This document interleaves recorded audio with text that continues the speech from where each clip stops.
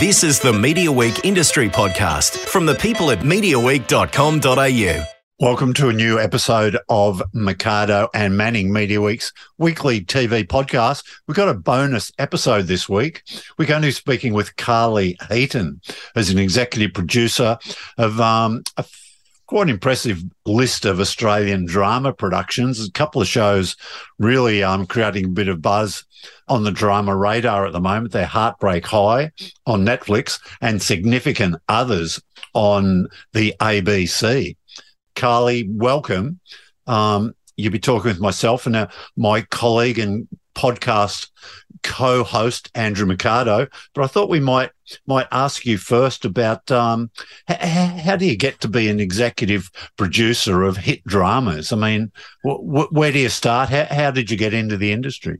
Well, I always wanted to be a storyteller and do something like this, but there's many different ways to skin a cat and how you get in. And I was very thankful, or very lucky, I suppose, to have some really great mentors and people that really encouraged me and pushed me, particularly in my early days at Foxtel. Jim Buchan, Penny Wynn, Brian Walsh all gave me so many opportunities and encouraged me, to follow what I wanted to do, which was tell great Australian stories. So it's a bit of encouragement, really. You don't know the opportunities are there until you have people that sort of open up that path for you and make way. Yeah. Carly, you've worked on several great Foxtel dramas, Secret City, Upright, The End. In moving to Netflix to make Heartbreak High, was there a bit of a difference? I mean, Foxtel, you're able to, push the limits with their ratings there, but does Netflix give you more freedom in terms of how explicit your series can be? I think it's a question for them, really. It's about what audience market share you're going for. And I suppose the genre of program we made for them in a young adult show really allowed you to explore that sort of stuff. Apologies for my email going off there. But so it's the genre, I think, allows for that rather than necessarily the broadcaster. Because you have worked with Netflix before, is that right? It was Secret City partly a Netflix co-pro, or? They were, but the lead on that was Foxtel in terms of creative. So, okay. Before Netflix were officially in the country doing deals when they were buying Australian content as a partner rather than commissioning stuff themselves. So Netflix locally, their first drama commission was Heartbreak High. Heartbreak High. Incredibly successful, like I would imagine way past your wildest dreams. It's been so successful to be trending all around the world. The original Heartbreak High got to about 70 countries. Do you think your version of Heartbreak High, ultimately through Netflix, it's gone to more than that straight off, right? Yeah, it's hard to quantify because in the old days we didn't get the actual numbers of how many people watched it in those other countries, obviously. But I think the reach we've got immediately is quite strong, and that's been quite overwhelming for all involved in the best possible of ways. Having something launch globally at the same time is quite an unusual, well, it's not anymore, I suppose, but unusual locally. It's quite unique having that moment where you know that everyone's watching it at once, and a lot of our cast were getting DMs in their social media from Brazil, and Kenya was a big market for it, funnily enough. So, really odd and wonderful. Is it what's sort of been the secret to the marketing? Is it large? I mean, obviously being on the Netflix platform instantly gives you a big potential audience, but there's a lot of content as well as Heartbreak High that people can choose from. How much of it is word of mouth? I think significantly, particularly for this show, there was a massive push, and this was an organic push, not by Netflix or anyone else, on TikTok by fans. Okay. So they were generating immediately. Netflix did a phenomenal marketing campaign, but the organic reach from places like TikTok with fans doing re-edits of the show, making their own scenes. There was fan fiction immediately, like spin-off ideas about where the story could go, and that sort of energy, like. Experienced it on Wentworth when I was working on that. There was some really passionate fans, but that built over time. Whereas this was like bam, go. So I mean, it's only 6 weeks, I think, since it launched. Wow. So, having people writing fan fiction and doing re-edits and picking up on little nuances within the production is, insane, really. You're making a teen high school drama in a market where HBO is making Euphoria and the British are making Sex Education for Netflix. How did you make a global show but still keep that real Aussie essence of it, which still shines through in Heartbreak High? It's actually funny seeing some of the Americans come through and try and ask what, they just can't understand whole swathes of it. But I mean, they get the subtext, and when it's contextualized. But I think the Aussiness is what makes it. You get an insight into a different world. That's what sets it apart. You're sitting, it's not those other things. You get an insight into Australian life, into Australian schools, and to what life is like here for kids. And I think globally, that's why it's resonated, but also that's why it's resonated locally. Teens haven't seen themselves like that on air since the original here. So I think that's why it's worked. We've stuck to the Aussiness is the very reason it's worked. Carly, did you get at what stage during production and did you really start to think, and did you think that you might have had something quite special? Did there come a moment either casting or during filming or did that come maybe in the editing when you're putting it all together?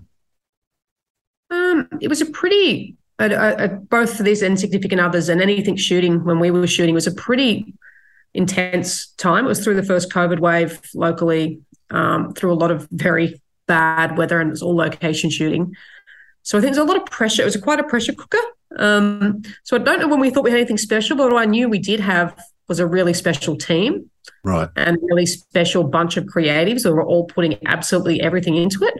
And when you know that your team's magic, from cast, crew to everyone, then you know that you've got something special. So I don't think it was any moment, but just seeing how talented and amazing the team were around me and how much effort they were putting in, I thought, wow, this is under the circumstances too, which were really trying. I thought, wow, I think this is going to be something good. And that was more from the spirit of people, right? And that's what you do it for. There was something quite brilliant about the way that you acknowledged the previous series while still making this new series completely its own.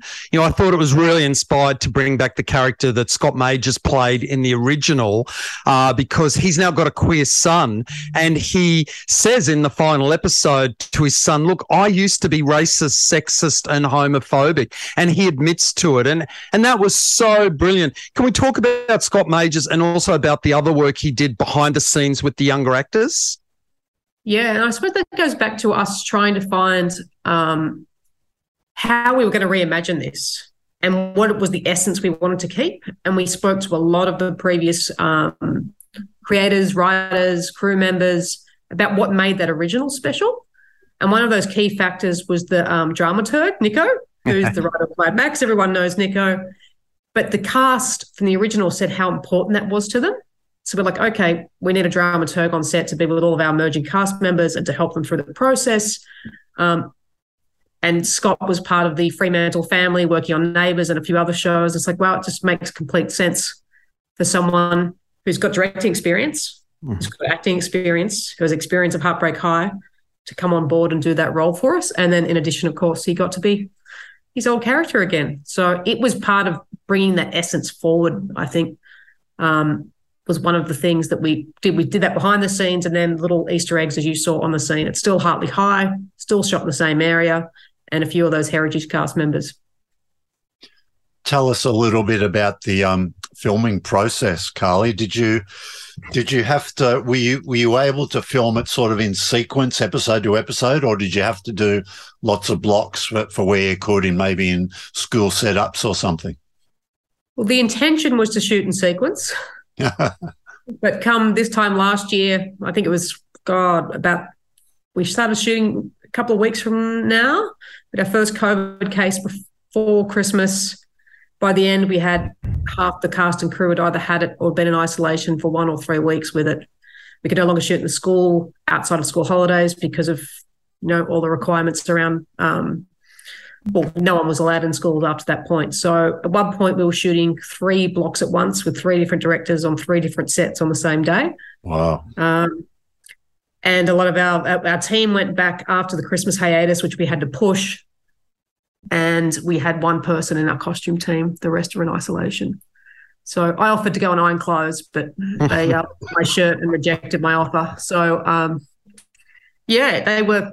It was all the best intentions, right? But again, it was that team having all the directors on set and having all the cast moving around and everyone working on the school to get shot out by the end of the January school holidays was a phenomenal experience. Really tough, and everyone worked their pants off, but rewarding. I recognised a lot of the locations because I lived around there. So I'm very happy to know that you're making those kids jump into Marn Pool as we're going into summer rather than the middle of winter. But tell me, one of the really interesting things I thought in reading about how you came up with the storylines was the discussions that you had with actual teenagers in high school now and how their stories drove you to make it as realistic and as authentic as possible. Can you tell us about how you got some quite raunchy stories out of those young kids? Yeah, and I think that talks to, again, grabbing that essence of the original, and something they did really well was that authenticity of character. Like, obviously it was still drama and there was sort of crazy stuff going on, but you recognise those kids as your friends or, yourself. So it's like, how do we do that again? So we spent a few intensive weeks just with kids from all walks of life across Sydney and just listened to them and played games and, drew their stories out. And we realised what had evolved in terms of the storylines from the original, in terms of the thematic storylines to now. There's a lot of similar stuff, race and class, but these kids nowadays have so many worldly pressures on them, climate change, gender identity. It was so that's where we realised that's where we have to push forward or make a part of the show in the reimagining that wasn't there in the original. And then, of course, we all tapped into younger siblings and cousins, and Hannah Carroll Chapman, the creator, borrowed from her younger sister for the incest map, which is the cornerstone of the whole series. That's actually a real thing, and now you can see it's been replicated in a Victorian school, which is that's no when you've considered it, right? Wow. Yeah, some Catholic school in Melbourne I saw in the Herald Sun. Gee. So tell me now, you've been commissioned for a second season. I think, am I right? Is that there's 8 episodes in the first one? Yeah. Are you able to say, will there be another 8 or? Still working on it. So we've only, as you probably know, only just got green lit. So everything's still in a state of flux at this stage. But yeah, that would be the hope. Okay. Did you know before it got announced that there would be some more or no? Okay. Okay. So we always hope, right? Yeah, we did some speculative work in the hope that would occur. But yeah, we found out basically at the same time as everybody else. So. And sorry, Andrew, what just following on that, what would be the schedule? Do you need to come up the scripts now and then you'll film sometime next year, or did you have a bit of an outline ready in case you did get the green light? We did some speculative work in the hope that we would get green lit. So we've obviously got that behind us, but the puzzle now is knowing where green lit is. It's another really busy year, thankfully, in New South Wales particularly. Like, we were doing a little back of the napkin count yesterday, and I think we got up to 12 productions in Q1 in New South Wales next year. Wow. So it's like, when can we go where we can actually get crew? So You've got one of the longest working actresses working in Heartbreak High, and I know you used her again in Significant Others. Maggie Dents. I mean, Maggie Dents, when she was doing the Mavis Bramston show back in the 1960s, that was considered really shocking, and she was considered edgy for doing that. But wow, she really takes it to the next level now with her character in this, right?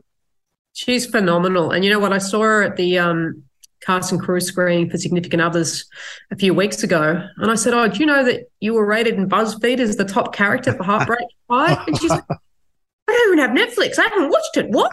I was like, oh, my God, I'm going to send you all the episodes. So, yeah, she had no idea about the level of attention she'd got as Nan. So, yeah, she's amazing.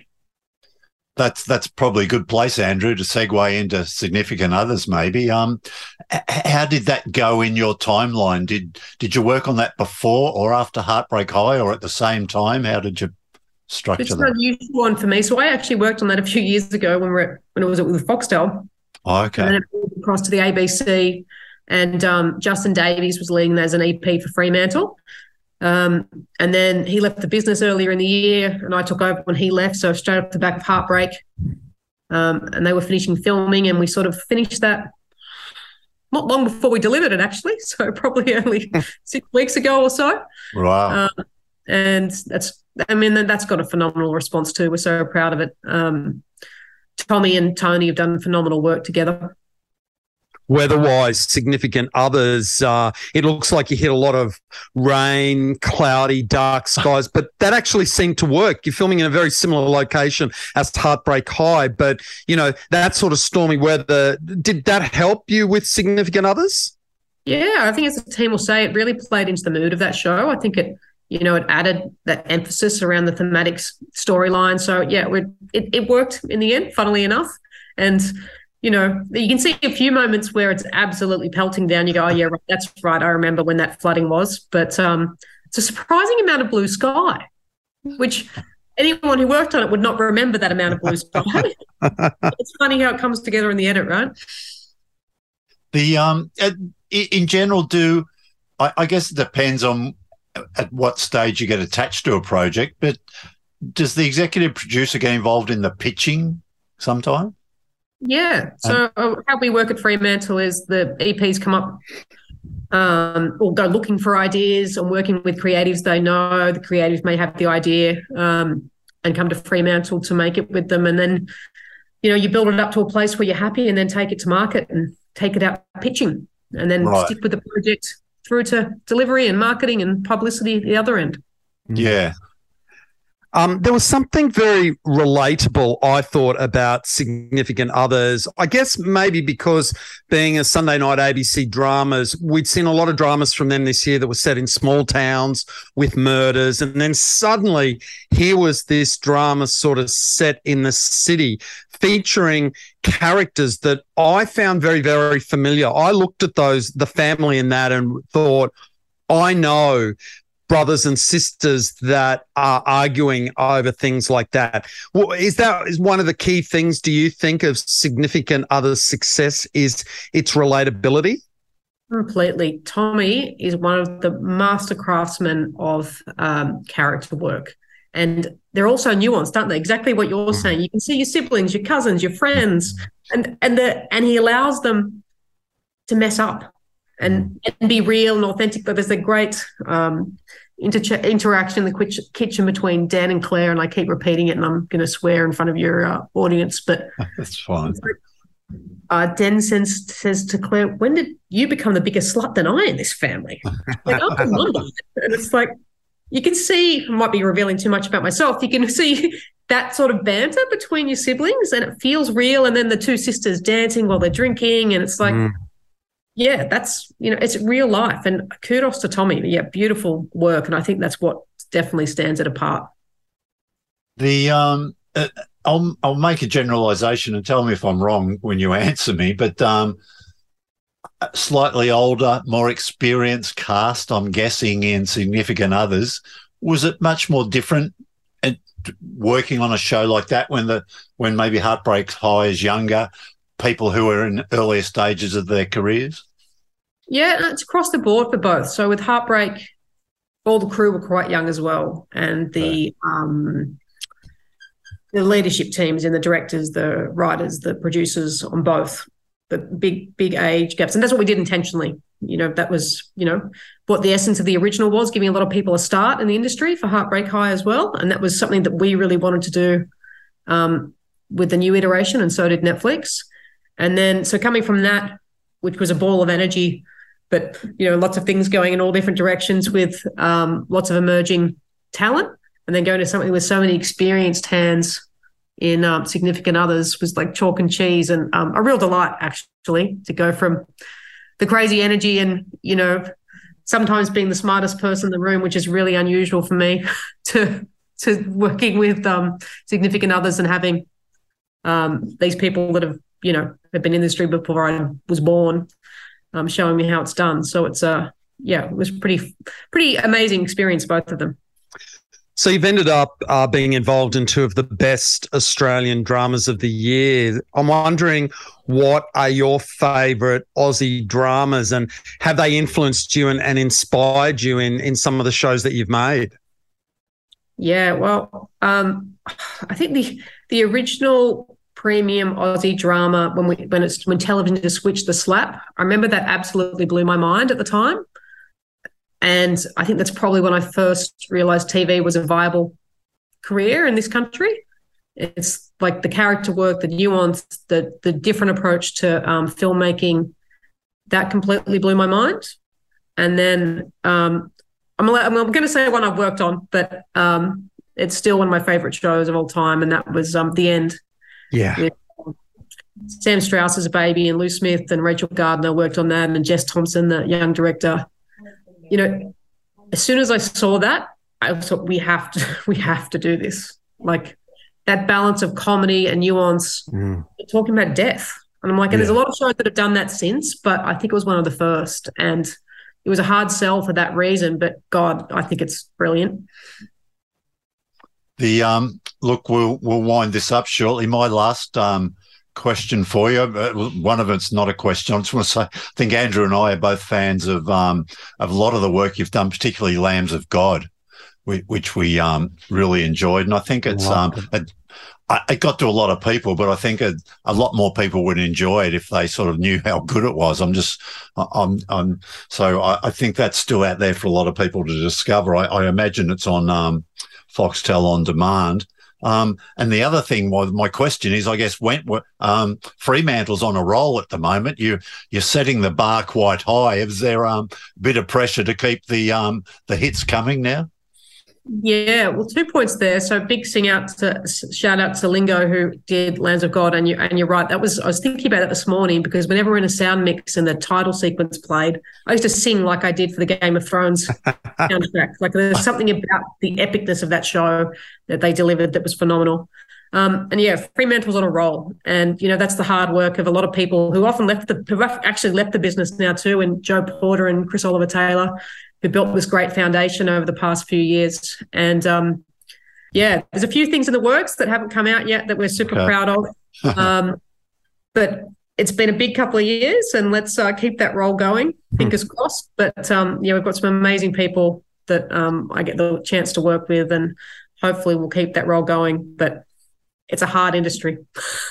Well, I hate to end on a downer, but I just wonder if you could quickly tell us how do you ever get over the fact that you've just mentioned The End? I thought it was a great show. I loved seeing the way you represented Gold Coast retirees in that show, but it didn't proceed to a second series. How disappointing is it to see something so good, yet for a whole bunch of reasons, international production or something, it doesn't go to a second series? Do you ever get over that? No, it's an open wound. It's an open wound, but it's the nature of it. You win some, you lose some, don't you? And it's the hardest when you find stuff like that. And there's stuff, you've got in development that never sees the light of day, and you're like, why are people not connecting to this story? Like, why do people not love it as much as we do? And it's, as you said, timing, isn't it? Yeah. Right time, right place, and a big dash of luck. Yep. Carly, look, it's great of you to give us your time today. Wonderful to hear from you and about the production, and particularly Heartbreak High on Netflix, Significant Others on the ABC. It's also on iView, of course, and both of us will look forward to what you have for us next. Thanks so much. It's great talking to you. Thanks again.